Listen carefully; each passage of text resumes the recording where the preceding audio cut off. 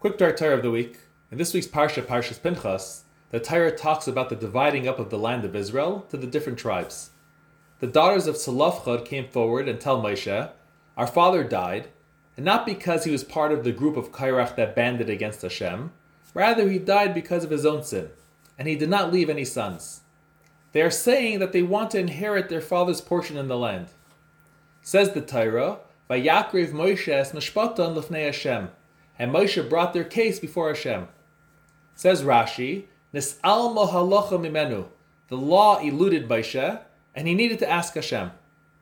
So the commentaries ask, how does Rashi know that Moshe forgot the halacha? Maybe he needed to ask Hashem because Hashem never taught it to Moshe yet. Just like we find by the man that was chopping wood on Shabbos, or the man that cursed, or by the whole question about the Pesach Sheni, all those places Moshe went and asked Hashem, and Rashi doesn't say it's because he forgot. So why does he say it here? So the commentaries explain that what is unique here is the word mishpatan, that Moshe brought the judgment before Hashem. Normally, if it's just a matter of Hashem not teaching it yet, it will simply say hadavar, the matter, that Moshe will bring the matter before Hashem. The fact that the Torah here refers to it as a mishpat, this indicates that it's an already adjudicated issue. Moshe was already taught the halacha. If so, it must be that he forgot it. But how can that be? How is it that Moshe Rabbeinu can forget a halacha in learning?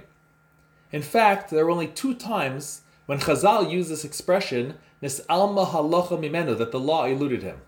Once here, and once in the end of last week's Parsha, when Zimri ben Solo was sinning, and everyone was crying.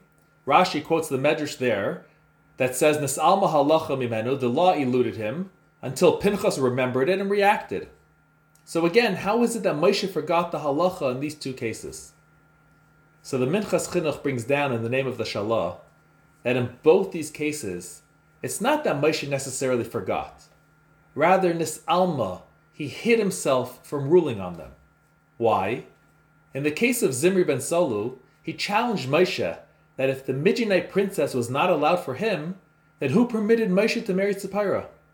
He made it personal with Moshe.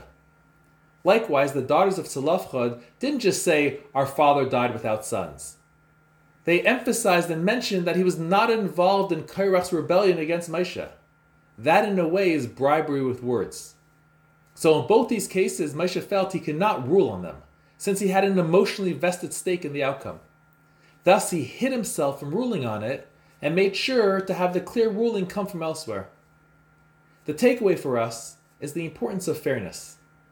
That sometimes we may look favorably upon a person because of something nice they said to us, or vice versa, we look at them badly because they may have challenged us.